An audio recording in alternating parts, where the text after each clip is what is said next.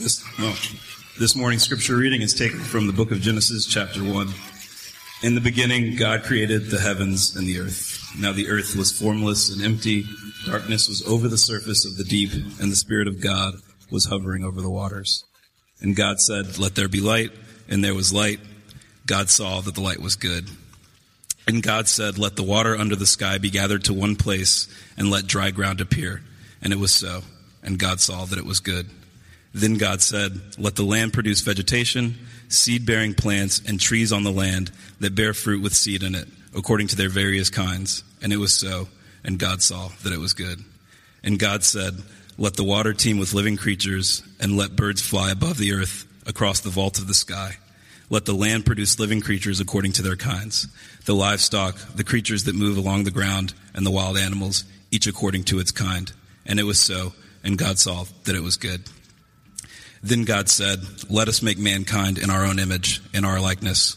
So God created mankind in his own image. In the image of God he created them, male and female he created them.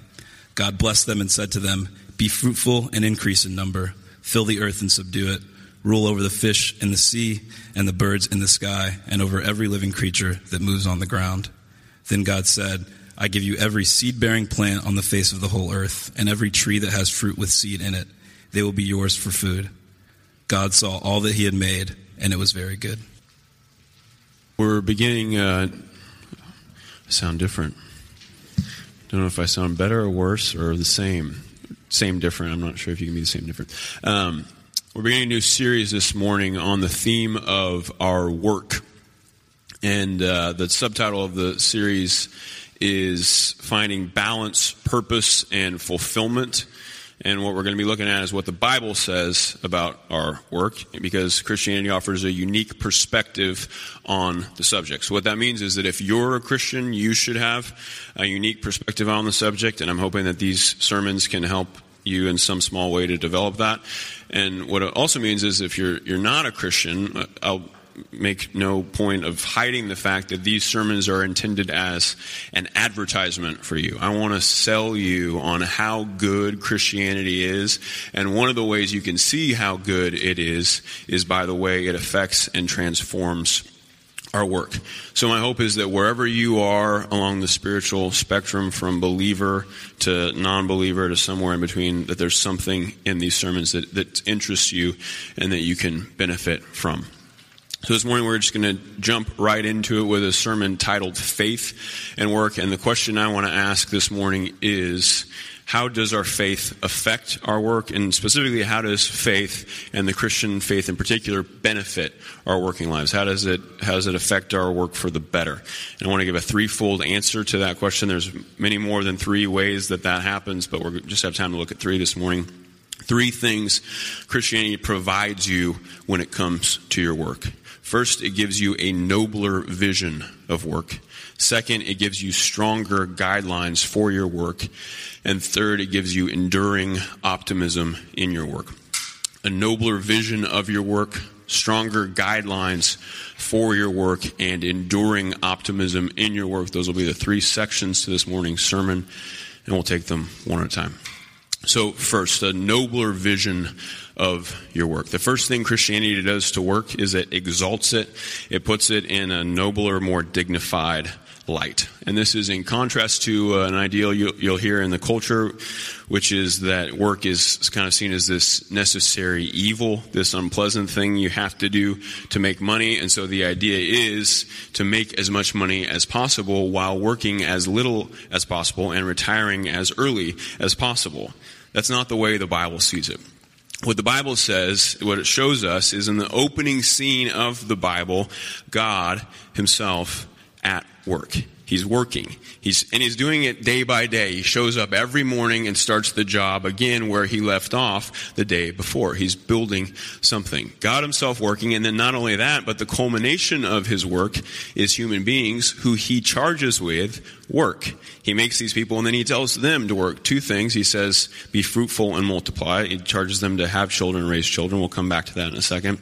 And then he says, rule the earth and subdue it. You heard all this in this morning's scripture reading. And the meaning of that second phrase, rule the earth and subdue it, isn't totally clear until you go to chapter 2. And there's a parallel phrase that helps explain it. He says in chapter 2, it says that God put Adam and Eve in the Garden of Eden to, quote, work it and care for it. That's Genesis 2, verse 15. So a couple things to note about all of this. The first thing to note is just that there's work in paradise. We think of paradise as the absence of work, but in Scripture there's work in Eden, there's work before sin, there's work before the fall, there's work in a perfect world. And what that means is that God made us to work, and work is part of a fulfilled life. Anyone who's been out of work for any length of time can testify to that. But the second thing this shows us, and this is really where we're going with this first section of the sermon, the second thing to note here is that the type of work that Adam and Eve are engaged in is similar in kind to the type of work that God himself does. So what's the nature of God's work? If you go back to the beginning of chapter 1, the opening lines of the whole Bible, it says the earth was formless and void. Darkness was over the surface of the deep. In other words, it's empty, it's chaotic, it's shapeless, it has no order.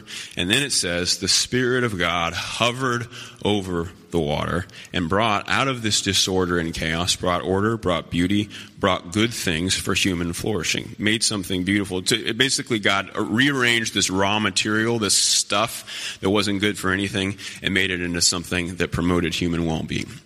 Which is exactly what he asks Adam and Eve to do. That's what their job as gardeners essentially is. That's what it means to be a gardener. You take this raw material, this stuff that he provided with them, dirt and seeds, the plants that he had created and water, and he says, work it, care for it, make something good out of this, something that promotes human well-being. Now, it's not just gardening. This comparison between God's work and our work, it doesn't just apply to gardening. It applies to every type of work. It applies across the board. And so I want to take a few seconds to show you how that works. I want to start with the easier examples, things that are similar to gardening, where you're working with the physical world, like construction and engineering and architecture. Same thing there, where you're rearranging raw materials. You're taking this stone and steel and glass, and you're using your God-given creativity, you're using your God-given intellect to, according to these mathematical principles that are written into the fabric of the universe, these laws that you can't violate, like gravity and force and inertia, you try to build something. You come together and you try to build something, like a building that people can live in. And you try to make it not only functional, but you try to make it beautiful as well. Or let's say you build something that connects people, that brings people together and creates community, like a bridge across a river, where you've got people on two sides of a river, and then all of a sudden you build a bridge and they're in community now. I'm just finishing up a book on the building of the Brooklyn Bridge, and what reading this book has done for me is it's created in me a sense of awe and gratitude every time I look at the bridge. My family's gotten used to me wanting to detour a couple of blocks this way or that way when we're walking around town just to catch a glimpse of it. And when I look at it, I don't think, wow, look what man has accomplished. What I think is, how good is God? How wise is God? How gracious is God? That he created us in his image, just like him, to be able to create as he creates, to be able to work as he works, and to be able to even improve upon his creation. That's the astounding thing about this Genesis passage, is when he says to Adam and Eve, I want you to work the garden, I want you to take care of it. That doesn't mean maintain the status quo. What it means is improve it. So he made the garden perfect, and then he says to Adam and Eve, I want you to make it better. I want you to improve upon my creation. And work at its best, that's exactly what work does. The Brooklyn Bridge, it doesn't detract from the East River. It doesn't mar God's creation. It doesn't even distract from the East River. Rather, what it does is it enhances God's creation. It makes creation itself better. This honor and this privilege of joining God in his work. You say, okay, so gardening, construction, engineering, building bridges, fine, I kind of see the analogy there with that and what God does, but I don't do any of those things. So how does this apply to other fields? So let's keep going. The arts, for example, music, it's taking the raw material of sound and turning that into something that mysteriously we can't live without. We had a whole sermon on that a few weeks back about how we have to have music to thrive as human beings. or the storytelling arts, theater and writing and filmmaking, where you're taking this chaos of human experience, this disorder, and you're shaping it into something orderly. And those stories are the way that we make sense of our lives. Or take technology. Technology is really easy. This is the exact same as construction and engineering and architecture, except that you're constructing and engineering and architecting with ones and zeros instead of with brick and mortar. And you're building these digital platforms and structures and bridges. And you take this chaos of ones and zeros and almost miraculously create something where two people can talk to each other face to face, even though they're thousands of miles apart. Take the professional fields like medicine or law. Medicine is just trying to bring order out of chaos within the human body, just as God brought order out of chaos within the cosmos. Law is trying to bring order out of chaos within human relationships, in the sphere of human relationships, so that people can know what to expect when they're dealing with one another. Even investment banking, even finance. I know you thought, well, that must be the one exception. I mean, surely that can't be divine work. But even that, it's the exact same thing. At its best, you're just rearranging this raw material of capital. You're looking for a void, an emptiness, using your creativity and ingenuity to move stuff around so that human flourishing is promoted, so that this person that has this idea that wouldn't have otherwise been able to get off the ground can get off the ground. And maybe my favorite example of how this paradigm applies to work is with respect to the work of raising children. I mentioned that a second ago. That's the only other job besides the gardening that God explicitly charges Adam and Eve with. And one of the least understood aspects of raising children today is that it's a job, that it's work. It's not like, oh, it's a lot of work. No, it is work. It is essentially work. It is a project. You get this sense people think it's like something you do as a lifestyle choice, like you have kids because you're lonely or bored or something. But that's not what it is. What it is, and this is something that previous generations understood and that now we've lost sight of, is it's actually this completely non-optional work that somebody has to do for the human race to flourish and survive. That's why God charges Adam and Eve with this work. And it fits the paradigm perfectly. If there's ever anything where you're trying to bring order out of chaos, it's raising children. You take this blob, this raw material of a human being that's, can't even survive on its own. You have to attach yourself to it physically.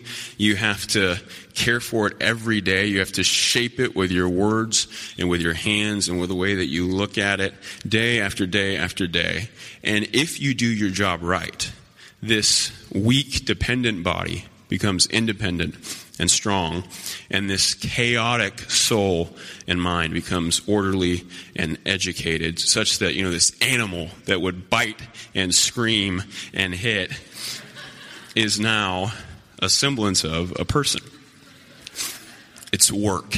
It's work. It's a job. And not only is it work, it's holy work. It's sacred work. It's God's work, just as everything we just mentioned, every type of field we just mentioned, is God's work. People sometimes say about what I do, being a pastor or minister, well, that's God's work. Good for you. You're doing the Lord's work. And the point of the last few minutes is to say, well, so are you. The Bible doesn't open with the Spirit of God preaching a sermon or singing a song. It opens with the Spirit of God building something. And what that means is that every type of work has a nobility and has a dignity that we might not have otherwise before realized. That's the first thing that Christianity provides us when it comes to our work. The first thing it gives us is it gives us a nobler vision of our work. So moving on to section number 2. Secondly, the second thing Christianity gives us for our work, the second way it improves our work, is it gives us stronger guidelines for our work. And here I'm talking about moral guidelines. It gives us more rigid moral boundaries within which we operate when we do our work. Now, before I start this section, I want to acknowledge that one of the biggest pet peeves of atheists is when you suggest that somehow religious belief automatically makes a person moral, and the lack of religious belief automatically makes a person immoral. And that's a perfectly legitimate grievance, because obviously that's not the case. That's patently false. And we've talked about this many times before on Sundays, that if you pick out one atheist at random and one Christian at random, it could easily be the case that the atheist is far more virtuous than the Christian. So that is, in this section, everything I'm about to say, don't take it along those lines, because that's not how I mean it at all. The way it should be taken is just thinking personally, thinking about yourself and not comparing any two people in the abstract, but just thinking about you. Let's say you want to be moral, and you probably do if you're like most people. Let's say you want to do the right thing all of the time, not just some of the time, even when it hurts. My contention is Christianity makes that easier. It gives you resources, it gives you support that makes it easier to do that. In two ways. There are going to be two subsections to this second section of the sermon, because there's two things that Christianity does to shore up our moral guidelines for our work. The first thing it does is it tells us that God cares, and the second thing it does is that it tells us that people matters. God cares and people matters. We'll take those one at a time. So first, this idea that God cares. What the Bible teaches is that these moral guidelines that everybody intuitively knows, obviously they're not unique to Christianity, don't lie, don't cheat, don't steal, that sort of thing. Everybody knows those guidelines, whether they believe or not. But what the Bible says is those aren't just societal norms. Those aren't just cultural expectations. Those aren't just ways that we get along with one another. Rather, those are eternal lines that God cares about very deeply, and it upsets him emotionally. It affects him emotionally when they're violated. So there's all these places where it talks in Scripture about how much God hates dishonest business practices in particular. And he goes on these long tirades against things like exorbitant interest rates and unjust economic policies. Or one specific example that comes up a lot is this idea of false weights and measures. He's really upset about false weights and measures. In other words, you've got a scale that's off, and you know it's off. So your customer thinks they're getting a pound of wheat, but really they're getting 9/10 of a pound. He goes on and on about these sorts of things. And what it says is not only does this stuff upset him, but it also says that someday he's going to come and he's going to balance the scales himself. He's going to right all those wrongs, and he's going to bring justice to those who were the perpetrators and who were the ones that came out ahead.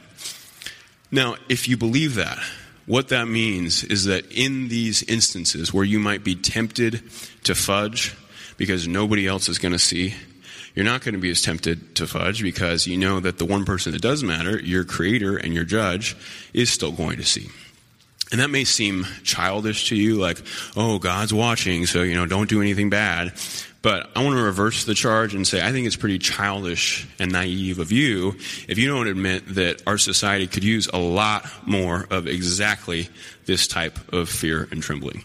In a world where there's a new business scandal every week, in a world where a different congressman or senator has to resign for ethics violations every month, I think the one thing that's clear is that this motivation of, well, I'm just going to do what's right because I want to be true to myself. That's a strong enough motivation for me. I think it's pretty clear that when the stuff hits the fan, that doesn't work. That doesn't cut it. It's not enough.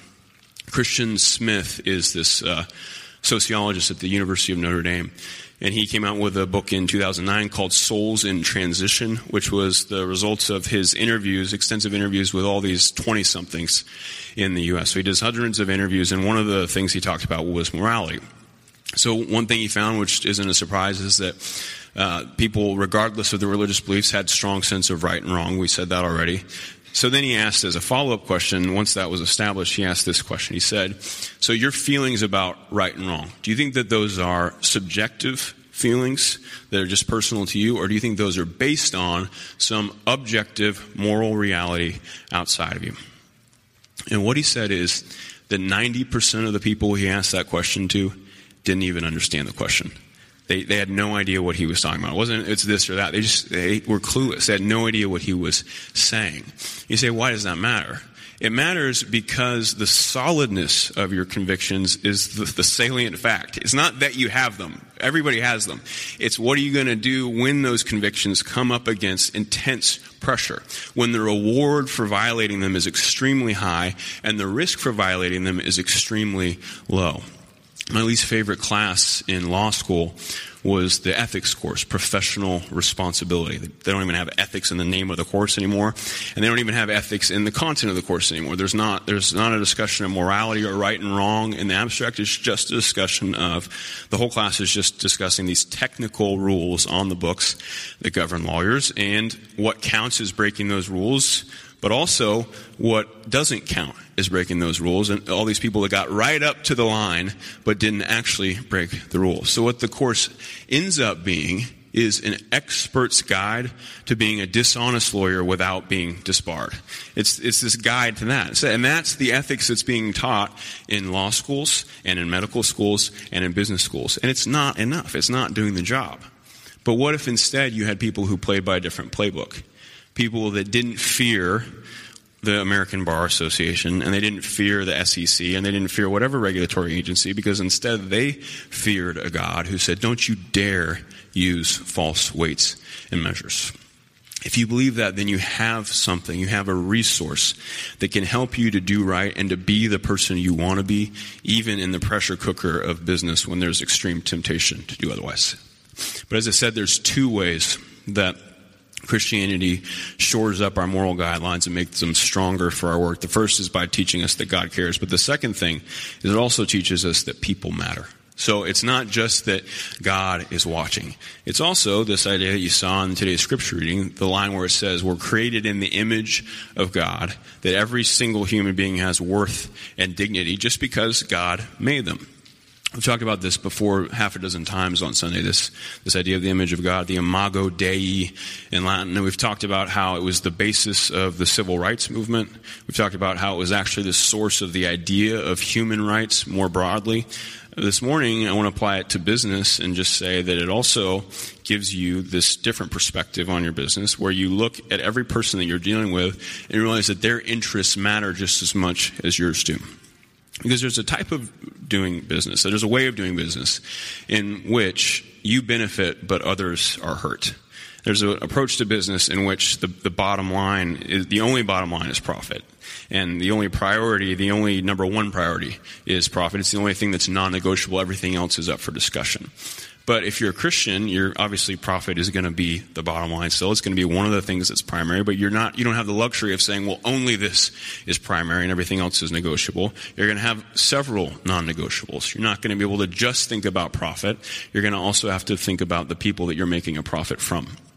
I heard the story recently of a Christian businessman who owns a bunch of car dealerships. And at his dealerships, like most dealerships, the salesman on the floor had very wide latitude to negotiate the price. And so he didn't think anything of this, it's just kind of the way things were done, until he came across a study that was written of all these car dealerships, of the industry, that said that because the salesmen were predominantly white men, guess who tended to get the best deals? Other white men. Women did significantly worse on average than men in negotiating a price, and non-white women did worst of all. They got the worst deals of all.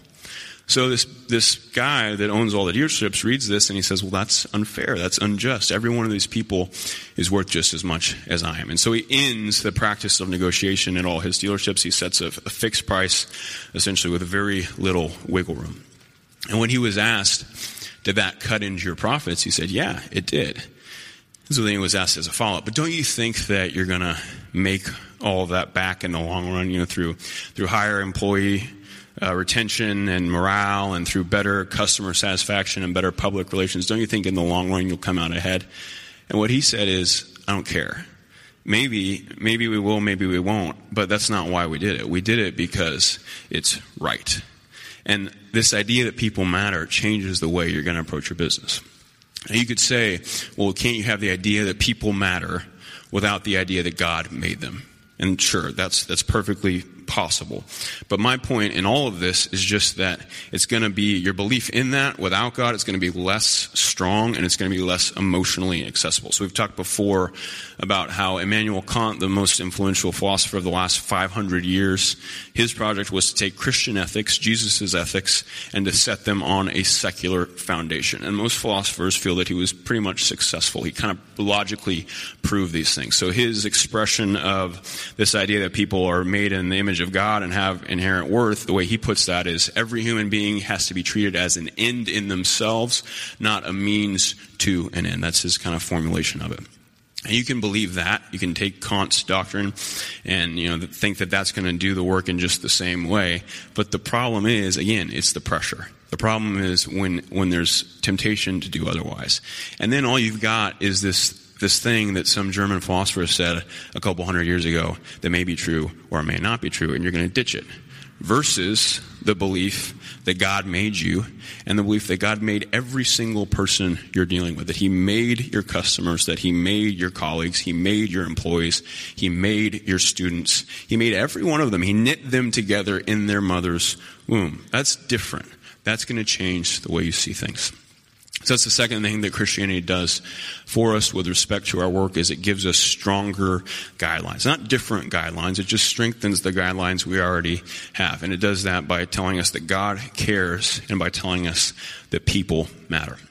Third and finally this morning, the last section of the sermon, the last thing that Christianity does for us in our work, at least the last thing we're going to have time to talk about today, is that it gives us enduring optimism.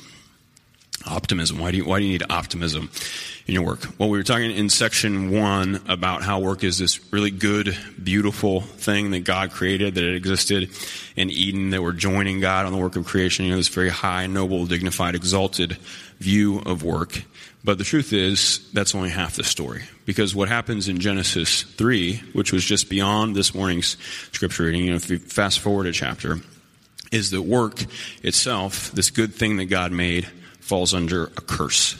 And this is one of the effects of Adam and Eve choosing to sin and to rebel against God. There's this place where God explains what the consequences of that are going to be. He's explaining to them, now that you've unleashed sin in the world, here's what that's going to look like. And one of the things he says is going to look like is work is going to be cursed. He says to Adam, he says, now you will produce food from the ground by the sweat of your brow. Now the ground will produce thorns and thistles for you.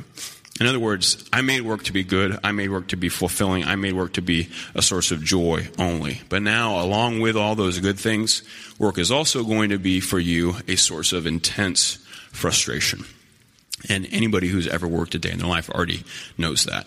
These thorns and thistles that plague our work, the frustration that accompanies our work, can take all kinds of different forms. Just to mention a few, it can be because of ineffectiveness and inefficiency. You can't get done what you want to get done. You just can't make it happen. There's these obstacles that you run up against, and you see it, but you just can't get there. And so there's frustration with that. It can be often because of other people, the thorns and thistles are these other people that are getting in your way. It can be because of your boss, this person that makes work unpleasant because they're unfair and because they don't treat you with any respect. It can be because there are larger forces at play within your industry or within your company such that you can't do the kind of work that you wanted to do. You're being pushed this way or pushed that way and you have no control out of it. It's out of your hands, whether it's office politics or whether it's, macroeconomic stuff. It can be because you can't get a job doing what God made you to do because of market demands. So this is what pays and this is what you're supposed to do, and they don't match. So instead, to pay the bills, you have to do something that you're not even really that good at and you don't love because that's just the way the world is today. That's just a few of hundreds of ways that our work can become deeply frustrating, that these thorns and thistles come in and make work something that instead of fulfilling us, just upsets us and sucks life out of us instead of giving life to us. And that's where optimism comes in, and that's where optimism is needed. So the third thing Christianity gives, this enduring optimism. And really what this third section of the sermon is it's nothing more than an extension of the Easter sermon from 2 weeks ago. If you were here for that sermon, you know that we talked about the hope of Easter. And the hope of Easter is that this life is not all there is, that there's a world to come, that there's life beyond death, and that means then that the way your story ends in this life is not the way that it's going to end ultimately, necessarily. And so taking that and applying it to our work, that's all we're doing here. What that means is that your work is going to look different from the other side. However frustrating it is now, it's going to look different from the other side. So there's this place in Colossians, this great verse where Paul says, whatever you do, work at it with all your heart as working for the Lord, not for men. For you know that you will receive an inheritance from the Lord as your reward. It is the Lord Jesus Christ you are serving. And it's a great verse. It's an inspirational verse. A lot of people, say, oh, it's one of my favorite verses in the Bible.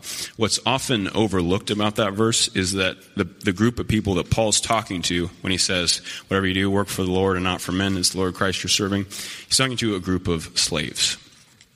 Now, critics of the Bible have taken that and said, well, see, there you have it. The Bible supports slavery. It says that these slaves should be passive and, be obedient to their masters. But that's not it at all, because Paul's not commenting on slavery as an institution. He's talking to slaves that have no choice whether they're slaves or not, and they have to figure out how to approach their lives. And what he says is, sometimes you are going to find yourself in an unjust employment situation. Sometimes you're going to find yourself in a work environment that is deeply unsatisfying and you don't have a choice. And slavery is obviously the ultimate example of that to the nth degree, but there are other lesser examples of that. He says in that circumstance, there is still, even then, a case to be made for optimism, because it's the Lord God that you're working for. You're working for Him, not for men. And what He's going to make sure of is He's fair. He's always fair. He's a fair boss. He's going to make sure that you get your reward. He's going to make sure that you get your inheritance in the end. And I love thinking about that. I love thinking about, American slavery in particular. These slaves working on these southern plantations that every day of their lives, they got up, they worked hard, and at the end of the day, they had their work products stolen from them by the plantation owners. I love thinking about, in the world to come, that wealth being stripped from the plantation owners and returned to the people that worked for it, the people that earned for it, because God was watching, God was paying attention, and He knew the whole time that they were going to get it, because they worked faithfully for Him. And if it applies in that most extreme of circumstances, it applies in these lesser circumstances that we find ourselves in. Even if you feel like your work is not being noticed, it is being noticed. Even if you feel like your work doesn't matter, it will matter someday. Even if you feel like you're never going to get credit for it, you will get credit for it someday. And even if you feel like your work is never going to be completed, this thing that you have that you want to do, you're not going to be able to accomplish it. It will be accomplished someday if you stay at it, if you stay faithful. On that last one, this idea that your work will be accomplished someday, even if you can't accomplish it in this life. There's a short story by J.R.R. Tolkien, and we'll close with this, that he wrote during a time in his life when he was working on the Lord of the Rings trilogy, and he'd been working on it for decades, and it hit an impasse, and he thought that he wasn't going to be able to finish it, and he thought that his life's work was going to come to nothing. And so he writes this story about a painter who has this grand vision of this beautiful tree that's unlike any tree he's ever actually seen before in nature. He's only seen it in his mind's eye, and he actually believes the tree is a vision from God, that he's been charged with God to paint this tree. So he gets this huge canvas, and he says, I'm going to devote my life to painting this tree. This is going to be my contribution to mankind. And he starts and he starts and he starts again, and he fails. He just can't do it. He cannot get onto the canvas what he has in his mind. And eventually he dies. And when he dies, on this huge canvas, it's completely empty except for a single leaf. That's all he finished, and his entire life was basically wasted. So he gets to heaven. And as he's approaching the heavenly city, he sees something catches his eye. He runs up to it. And Tolkien writes this. He says, before him stood the tree. His tree, finished, if you could say that of a tree that was alive, its leaves opening, its branches growing and bending in the wind in a way that he had so often felt or guessed, but had been so often unable to catch. He gazed at the tree, and slowly he lifted his arms and opened them wide. And if you believe the Christian gospel like Tolkien did, and that's not just a nice little fable. That's true. That's real. There really is a tree, whatever that is for you. Your work really will be completed because God's going to make sure. Remember what His plan was? To enable us to join Him in the work of creation. And that applies to the new creation as well. He's going to make sure that your work is included in the new creation. And it's a source of enduring optimism. So that's there you have it. 3 things that Christianity gives us with respect to our work. It gives us a nobler vision. It gives us stronger guidelines. It gives us an enduring optimism. Let's pray.